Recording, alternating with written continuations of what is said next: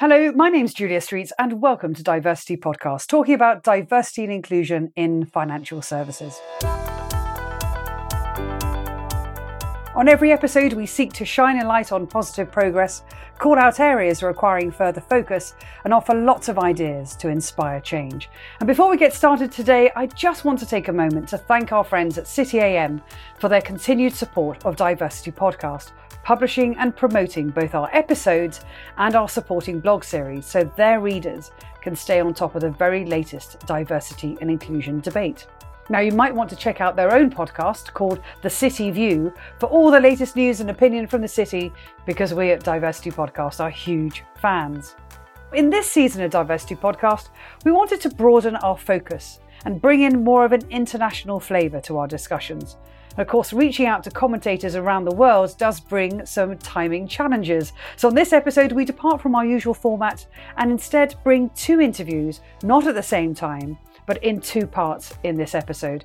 And today I'm joined by Anna Tan from Singapore and Rana Gujral from San Francisco. Rana Gujral is an entrepreneur, speaker, investor and CEO at Behavioural Signals, an enterprise software company that excels at distinguishing behavioural signals in speech data with its proprietary deep learning technology. He is a thought leader in this space, and that's not surprising that he's often leading keynote discussions and also joining as a panelist at industry events around the world. And he's also a contributing columnist at TechCrunch and Forbes. He's won many awards, most notably the prestigious recognition as Entrepreneur of the Month by CIO magazine. Rana, it's great to have you on the show. Thanks so much for being with us. Thank you, Julia. It's a real pleasure to be here.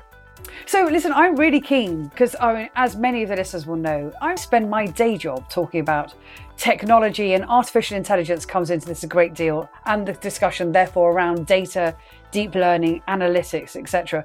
So first of all, just tell us, what are you focused on right now? Sure. So at Behavioral Signals, we deduce intelligent and actionable insights from conversations. If you think about it, human communication is a very complex process that depends on, obviously, the words being spoken, but also, for the most part, as the way they're being expressed. And so what we do at Behavioral Signals is we have built some very advanced AI models that unravel signals from the speech data with our proprietary deep tech that focuses on the acoustic cues. So we focus on the intonations and other interaction signals like tonality and prosody, and unravel a variety of signals, emotion signals, behavioral signals, and we've also built some advanced classifiers on those raw features, which we could sort of say are intent signals. So for example, predicting what the participant in the conversation will do in the near future. For example, will they buy or not buy, or if a debt holder will pay or not pay. So that's sort of what our focus area is. I mean, if you look at sort of the general NLP landscape, the traditional NLP and voice interaction offerings largely focus on what is being said. And what we do is we focus on how something is being said. That's what we do at Behavioral Signals.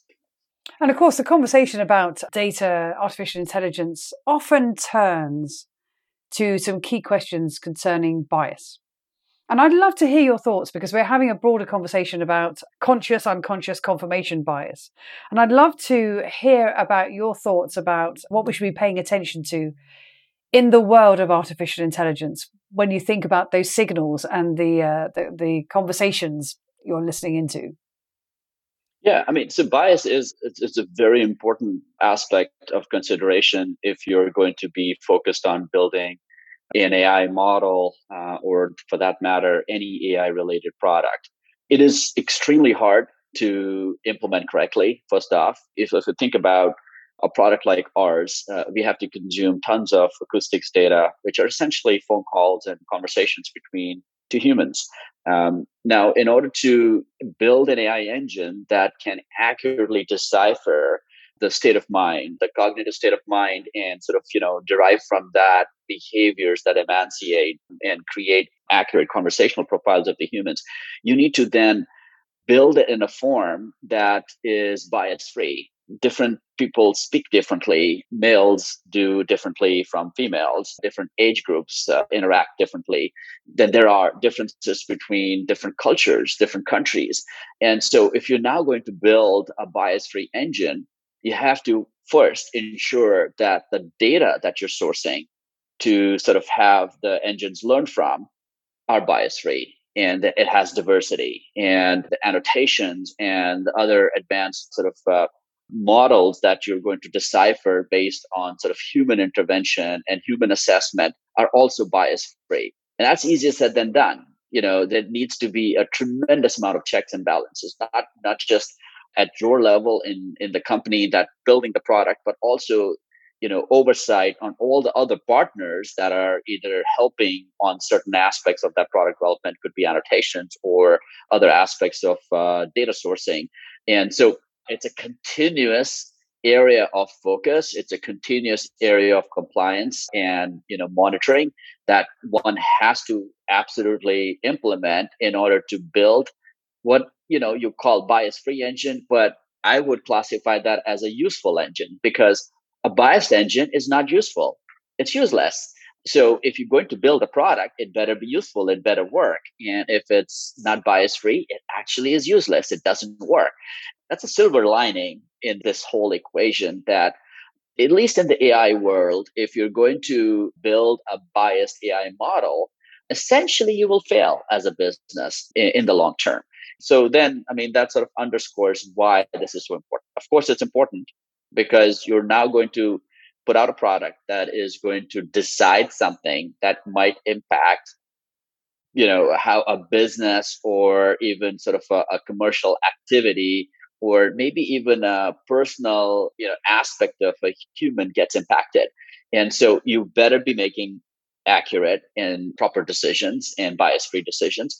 But also, from that perspective, if you're going to build a successful commercial entity, it's very important to focus on, a bias-free learning model. Because one of the things we think about a lot in the world of fintech innovation, but also a lot of our listeners are working in huge global institutions around the world, which is if you're starting up, taking this, being very mindful about building out data sets that are unbiased, as you say, in order to have useful engines. What advice do you give organizations that have got legacy data and how they can best tackle and almost retrospectively cleanse it in order to tackle the bias dynamic? There's a very interesting argument that's emerging in the industry right now. And to be honest, it's somewhat controversial because it has different flavors to it and different lenses to it.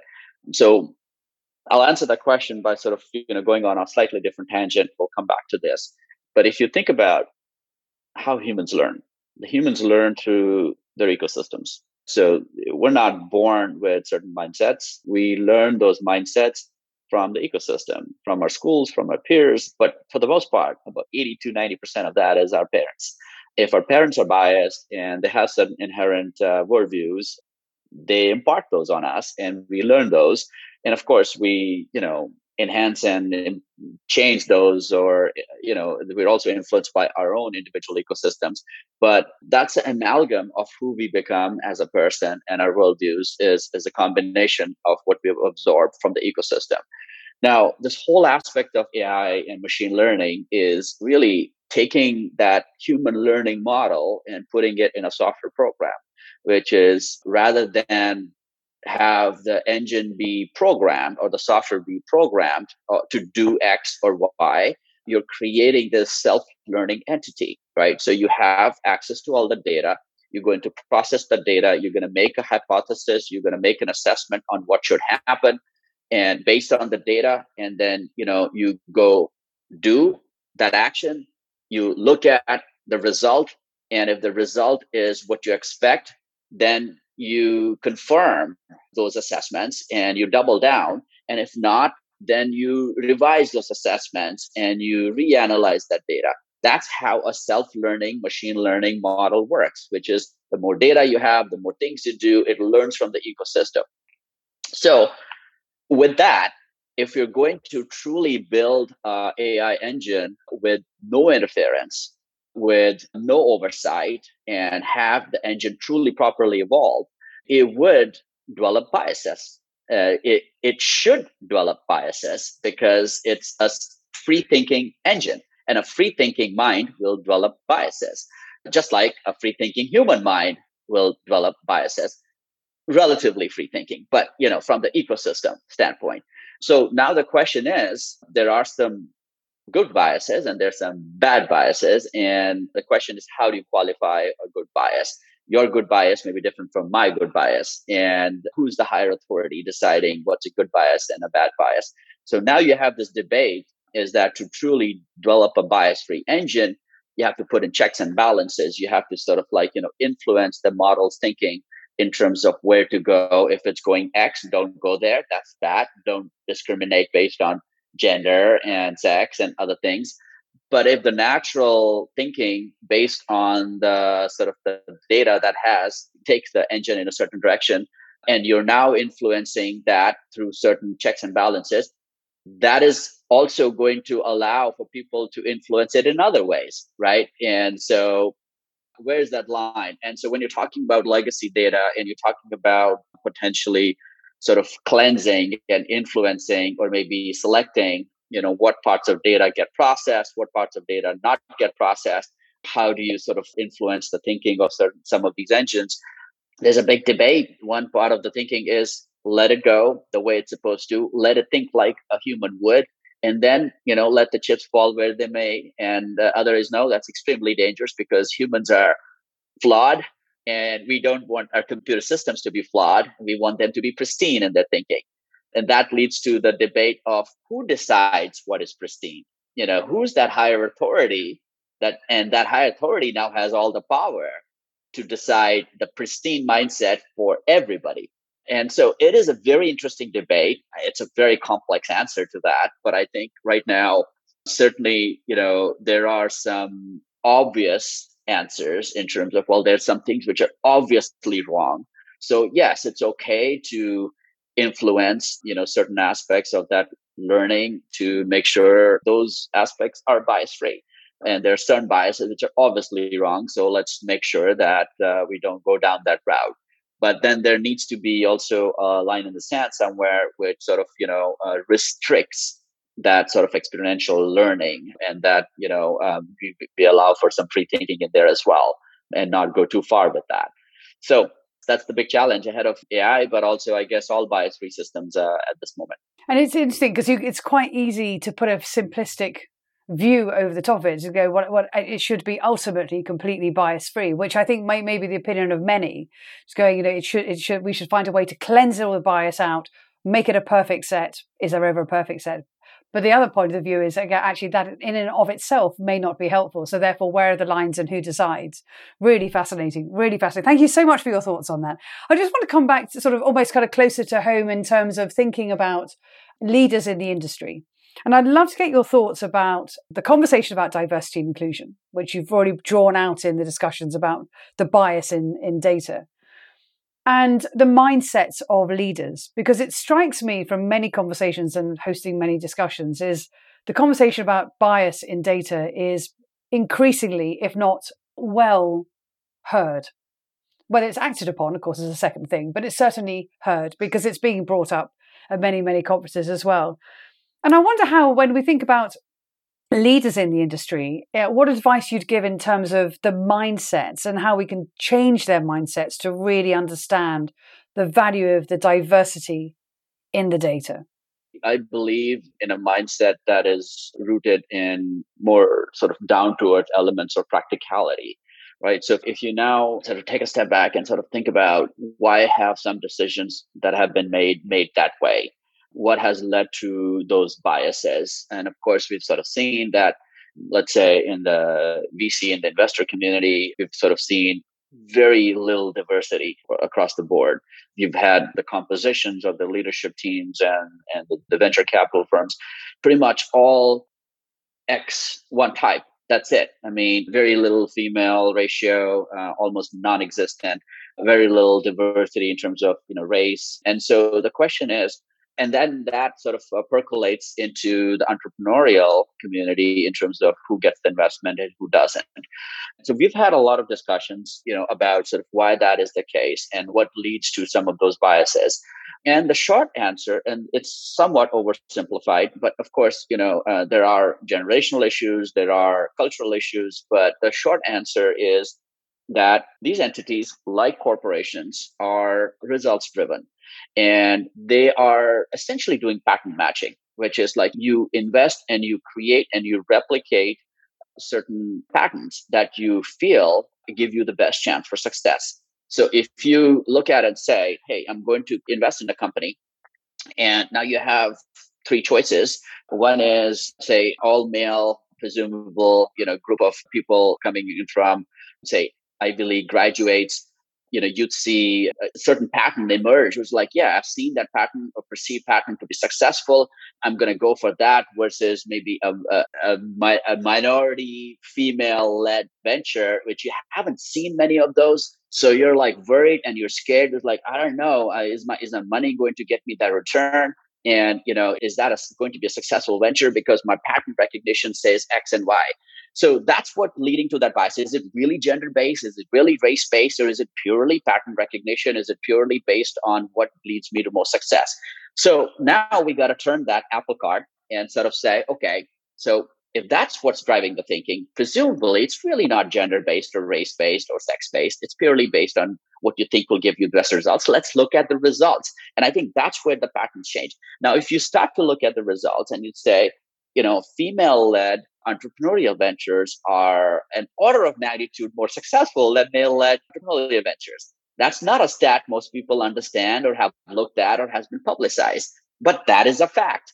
And that is also true for minority led entrepreneurial ventures, which is, that just order of magnitude more successful, including, if you look at, the first generation Americans or immigrants, and the ventures that are created by them are order of magnitude more successful. And so now, if you sort of put out those stats, and so that's what we've kind of sort of done, right? So we worked with a bunch of investment firms, and, Tony from Plexo has done an amazing job in some of these areas. You go out and you sort of like, bring these facts out because, this entrepreneurial community, the venture community, the financial community loves numbers. They love stats. You look out those stats and say, actually, your chances are better from a successful investment standpoint if you invest in a woman founder or a minority founder or an immigrant founder. And then there's no discussion because they're results driven. And so that's what we're seeing right now, right? So I think we had to sort of like, there was an uphill battle around sort of like, hey, do it because it's the right thing to do, doesn't get you too far. Do it because it actually works better, is the right way to do it. Now, so that's what sort of is also emerging in the corporate world, right? So you're seeing that boards and C-level teams that are diverse has, especially, diverse from a gender aspect, more women C-level members, including in the board, leads to more balanced decision making. Those companies are more successful. They have lesser other cultural issues, and they're also just better perceived in the market from a overall product dynamic, and they're more successful, more profitable companies. And so people are actually starting to wake up to see that, hey, diversity is not important just because it's the right thing to do. It's important because it's a better model. It gives you better results. And that's not too hard to understand because diverse thinking allows you to not only think of just X, but also Y and Z, because Y and Z were ignored because everybody you hired only thinks X, and now you're thinking X, Y, and Z. You're smarter. That's the very simplistic argument that can be applied to everything else. The more diverse you are, the more perspectives you are, the more worldviews you are, your decision making is more sophisticated and more advanced and better. And so with that, I think that's what we need to do. I think what we need to do is, including the show like yours and others that are focused on, this initiative, which is commendable, is to bring more of those stats out because those stats exist and they need to be front and center.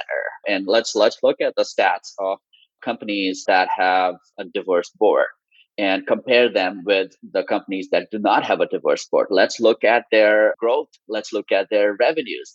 Let's look at VC firms that are led by diverse GPs. And let's look at their fund performance. Let's look at entrepreneurial ventures started by diverse set of founders, women and minority and others, and including LGBTQ and all of the other aspects of diversity. And let's look at their success ratios versus non-diverse monocular setups.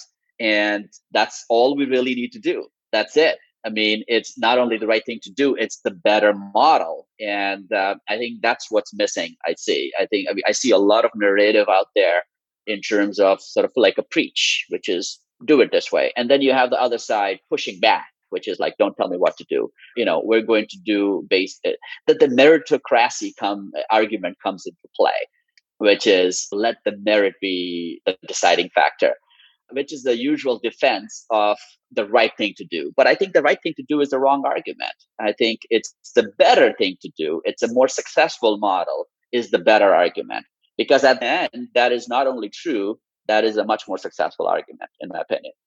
So we're going to be navigating some interesting economic times ahead. I'm going to ask you the question I ask all our guests, which is, why you believe diversity and inclusion should remain high on the corporate agenda right now.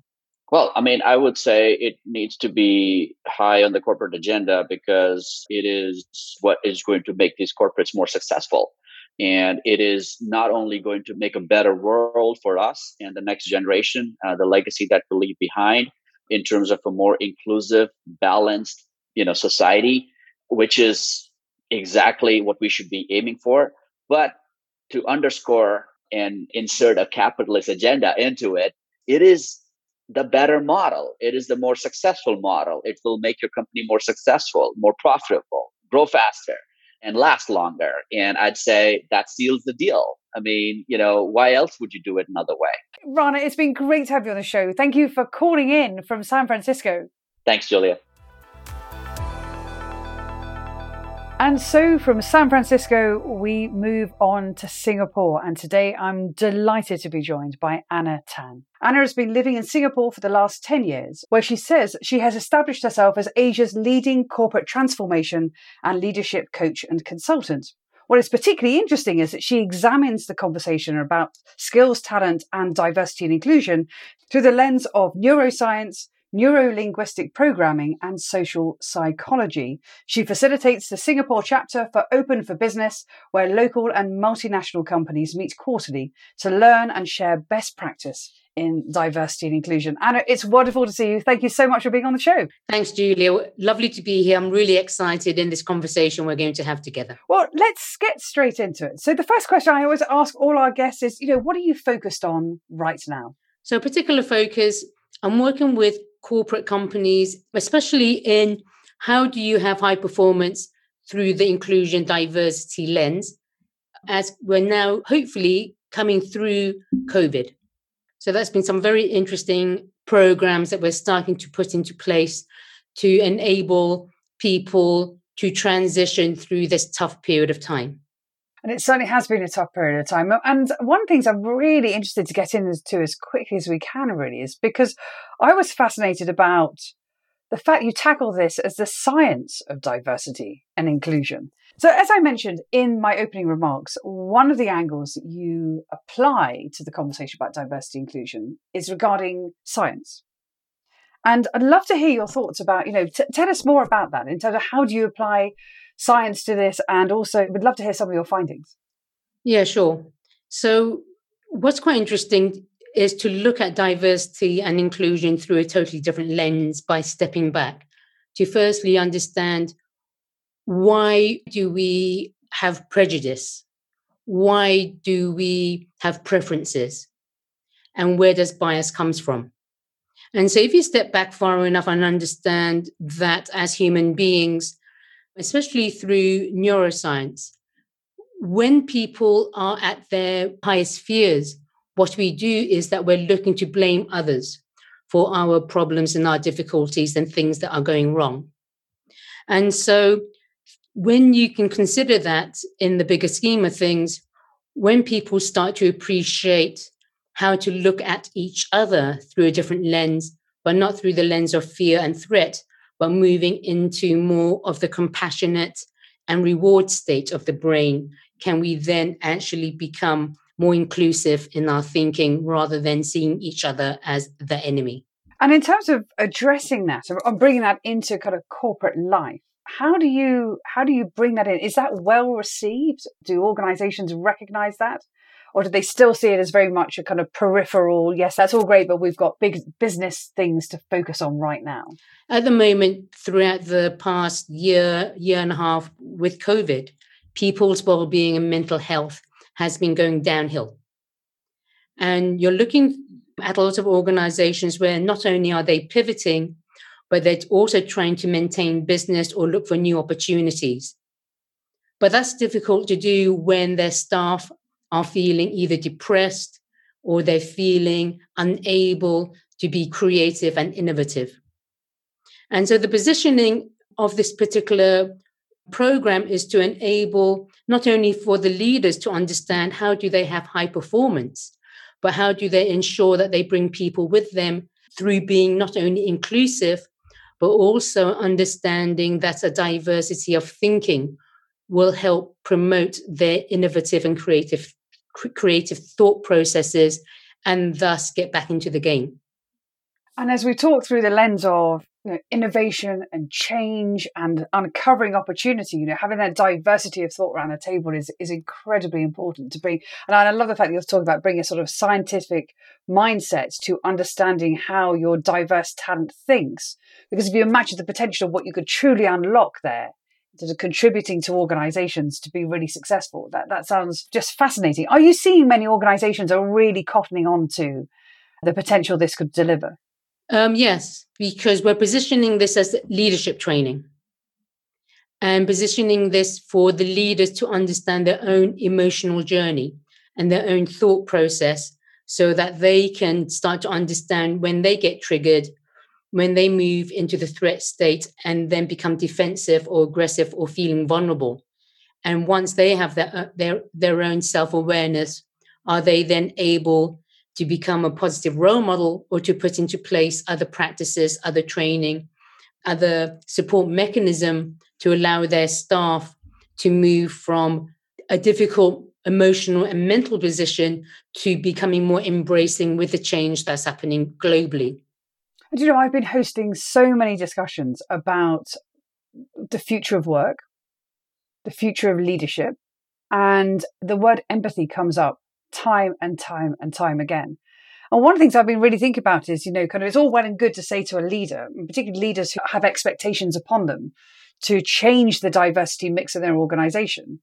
But therefore, how do you help somebody become more empathetic? And here's the answer. It's start with the science. So what's quite interesting, we teach 3 modules first, the kickoff modules. And they are firstly for the leaders to understand what is the neuroscience of their brain. And Dr. David Rock did some fantastic research. He has a model called the SCARF model, SCARF. That stands for significance, certainty, autonomy, relatedness, and fairness. And this is all hardwired in every human being, that when you're triggered negatively in any of these 5 domains, you go into the threat state, and then you're either fighting for your life or you're running away from fear. When you can actually calm that down and move people into the reward state, then suddenly people are then more collaborative, self-innovative. This is when we show up as the best of ourselves. And this is when we are more able to accept and celebrate difference rather than activate another term called the horn and the halo effect. So the horn effect is when I've labeled you in a negative way, and then I seek to prove myself right. And so that's called confirmation bias. On the other side, I may see you as the star player, and no matter what you do, even when you make mistakes, you can do no wrong. And so when leaders start to understand why we do what we do and how do we have confirmation bias, how do we use our belief systems that we often adopt, not only from our communities, our parents, our environment, but how do we continue to prove ourselves right through our belief systems, and then that we go on to autopilot and we keep repeating the same perspectives, the same stories, the same way we recruit, and so forth. And how do we therefore break that pattern by becoming more conscious of why we do what we do to then choose something better? It's fabulous to hear your thoughts on this, because I think this is something that people are really trying to tackle at the moment, about how do you shift those leadership mindsets and those models as well. And there's some really practical ideas in there as well. So thank you so much for your thoughts on that. And we talk about sort of celebrating difference and recognizing difference. And I would love to hear your thoughts about whether you're experiencing any marked differences in corporate culture when you think about Asia Pacific compared with other parts of the world. I mentioned again in the opening remarks that you lived in the UK, also now living in Singapore as well. I'd love to hear your thoughts about, are you witnessing any marked differences in corporates and cultures around the world? Yes, it's absolutely fascinating, because I also do change management and I work across APAC and all the different markets in APAC. So the difference between Japan to India, to China, to Hong Kong, to Singapore, Malaysia, Thailand, Australia, culturally very different. But what's quite interesting in Asia, much more than in Europe, where I grew up and did a lot of my work, in Asia, there's so much more focus on academic achievement. And even for a beginner's or junior role in any corporate, you have to have a degree. It's quite incredible. And even if your degree isn't in something relevant, or if you're looking to climb the ladder in corporate companies, they're looking for an MBA. And they're looking for them, how they would say it in their job advert, would be a distinguished university.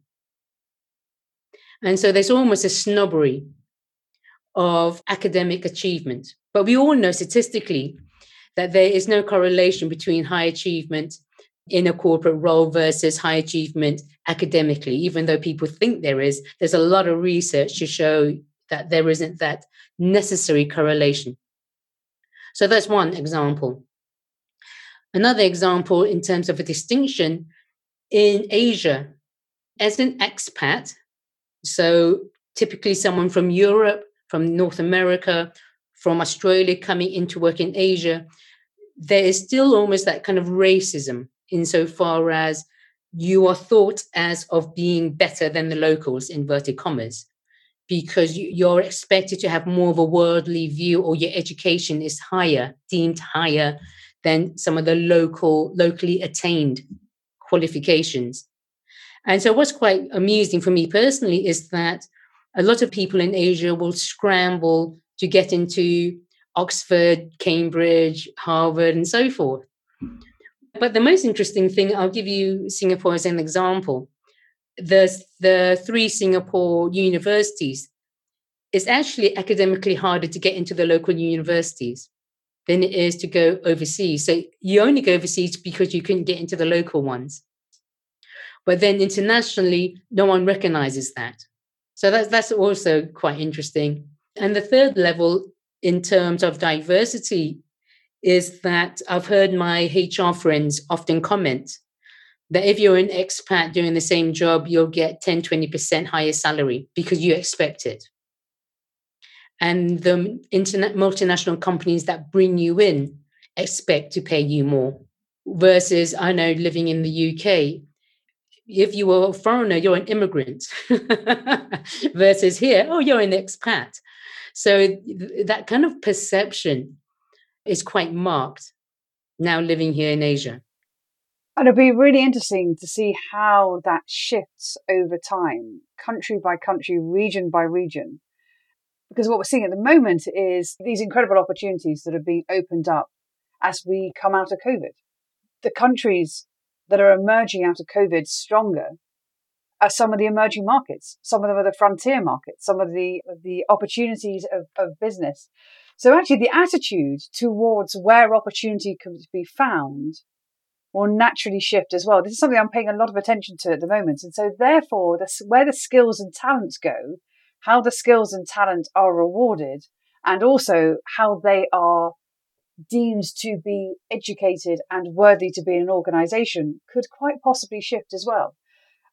What's quite interesting, Singapore. So Singapore for me is a model country of how to deal with COVID. Primarily, and I suppose a lot of people would say it's because we're small, we're a country state, we're a city state. And the population is broadly around 7 million. Yet at this point in time, when most of the world, they're in the second or third wave, we're coming out of it. And so I can actually go outside and all the restaurants are open and the theaters are open. And you have to wear a mask, but everyone's very compliant here because everyone's really aware of their social responsibility and the social care, and acknowledging that the government has spent billions trying to get the economy to move again. And so people will more or less, toe the line and wear the mask and do the social distancing and so forth. Plus here, though, they do name and shame if they catch you. And then they do slap you with a huge fine. So it's carrot and stick at the same time. But because of that, we have a lot more freedom. And the economy is actually starting to inch upwards, just to your point. Something else I wanted just to mention in terms of gender, that in Asia, you have a culture where professional women are encouraged to work because a lot of families will have helpers. And so the way that they've structured the family support is quite different from my experience in the UK, where it was quite difficult and expensive to have childcare, whereas here it becomes a lot more affordable and expected. One thing that Singapore also does is that it's raised the working age. Now, primarily because there is no national welfare system per se, but what they do is that you save into your own pension bucket rather than into a national bucket. And so in the UK, you would have your national insurance. Here, you have your own personal national insurance that is taken out of your salary. And what they do is that they also give incentives to employers to employ older people beyond certain ages. And you also get training supplements through COVID, where a lot of people lost their jobs. The government here, they're spending a lot of money in the new industries of cybersecurity, AI, robotics, and so forth. And they're pumping in a lot of money to retrain people with special allowances if you're over 40 or 45. So if you're in the midlife and you have to change your career, they'll give you a grant and they'll fund you. And they're working with a lot of the big companies to have the transition into the new skill sets. And even when you're beyond 55, 60, employers get a grant to keep you in employment because they would rather you have employment than to not have the income or the social network or the purpose in life is a perspective here. I'd love to ask you, Anna, and this is a question we're asking everybody who comes onto the show, is we're navigating potentially really tough times. We're going through an economic downturn. It's wonderful to hear your comments before the break about how it seems that Singapore is actually going into a bit of an uptick as well. I mean, I'd love to hear your thoughts about why diversity inclusion must remain high on corporate agendas. I'm sure many people have previously talked about the economic case. And I think when you're looking at what's happening globally, especially with geopolitics, I think even more now than ever, where now, because of COVID, we have remote working, and that's now becoming the norm. That the ability to have global teams working together is marvelous. That the ability to break down all of these barriers, because the technology allows us to do that, is wonderful. And so almost we're at crossroads of which side do we choose? Do we put the barriers back up? Or do we allow each other to find a new world order of working together to collaborate, to appreciate our differences rather than to focus on what's going wrong rather than what could go right? Anna Tan, it's been wonderful to have you on the show. Thank you very much for all your thoughts. Absolute pleasure. Thank you very much, Julia. And it's been a fantastic conversation about bias. When you think about it from a recruitment lens, you think about it from a corporate lens, from a data and artificial intelligence as well. Thanks to Anna and to Rana for joining me today. I hope you've enjoyed the discussion as much as I have. Thank you for listening, as always, to Diversity Podcast. I've been Julia Street.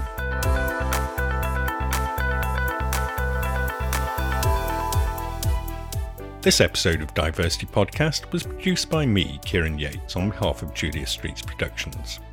You can find out more about the guests on this week's show on our website, diversitypodcast.com, and that's diversity with a C, not an S. Whilst you're there, you can also sign up to our newsletter for all our latest updates. All our episodes are available in Apple Podcasts, Spotify, or your favourite podcast app. If you enjoy Diversity Podcast, remember to share on social media and give us a rating or review. It really helps promote the show to a wider audience. Finally, our Twitter handle is @DiversityPod. Thanks for listening.